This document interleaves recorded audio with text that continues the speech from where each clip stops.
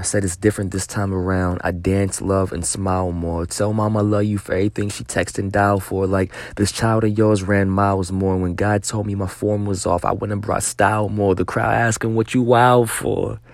Because that valley almost killed me. I was depressed, stressed, under anxiety. It nearly took away the best and the real me. I was reeling off that weight that got put on my back. And every time I tried to stand, man, I was put on my back. So now I'm standing here laughing with a smile and a bloody mouth. Because what they tried to do got me through all them bloody bouts. Plus, God redefined my definition of a hardship. I was laying in the dirt, feeling like I was a carcass. Man, I could see the gates, all them angels and the harpist. And I felt Yeshua saying, listen, we just getting started.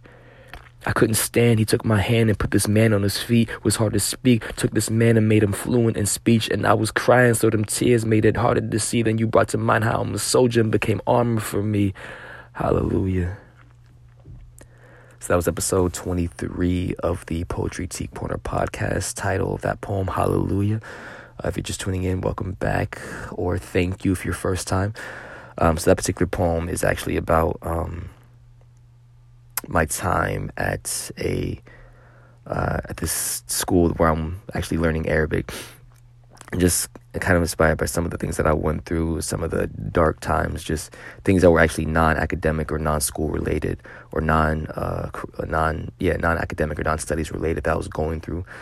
Interpersonal stuff, things with other people, things with faculty, staff, teachers, whatever the case may be. In my own head, things that were going on back home.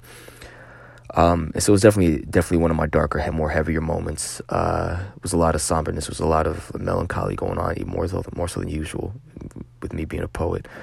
And so this is kind of where that was drawn from. Kind of the well that I pulled this from was that those moments where I was going through these really dark times, and then I got to a peak more recently, about a year and some change after the fact, and realized, I kind of reminded myself, like, this is how life goes. It's valleys and peaks. And so this was written from the peak, about the valley, understanding that, hey, I made it to the peak. Although I didn't realize I would be here, I made it here. And so there's a reason to celebrate. There's reason to thank God. There's reason to be grateful. And also to remind myself that, this is like endurance training. So yeah, that's kind of the energy and the inspiration behind that one. So we'll just leave it at that. That was episode 23. Again, if you want to check out any of my written content, that's poetryteacorner.com. If you want to check out my Instagram, that's RTISN. And we will catch you guys next episode. Peace.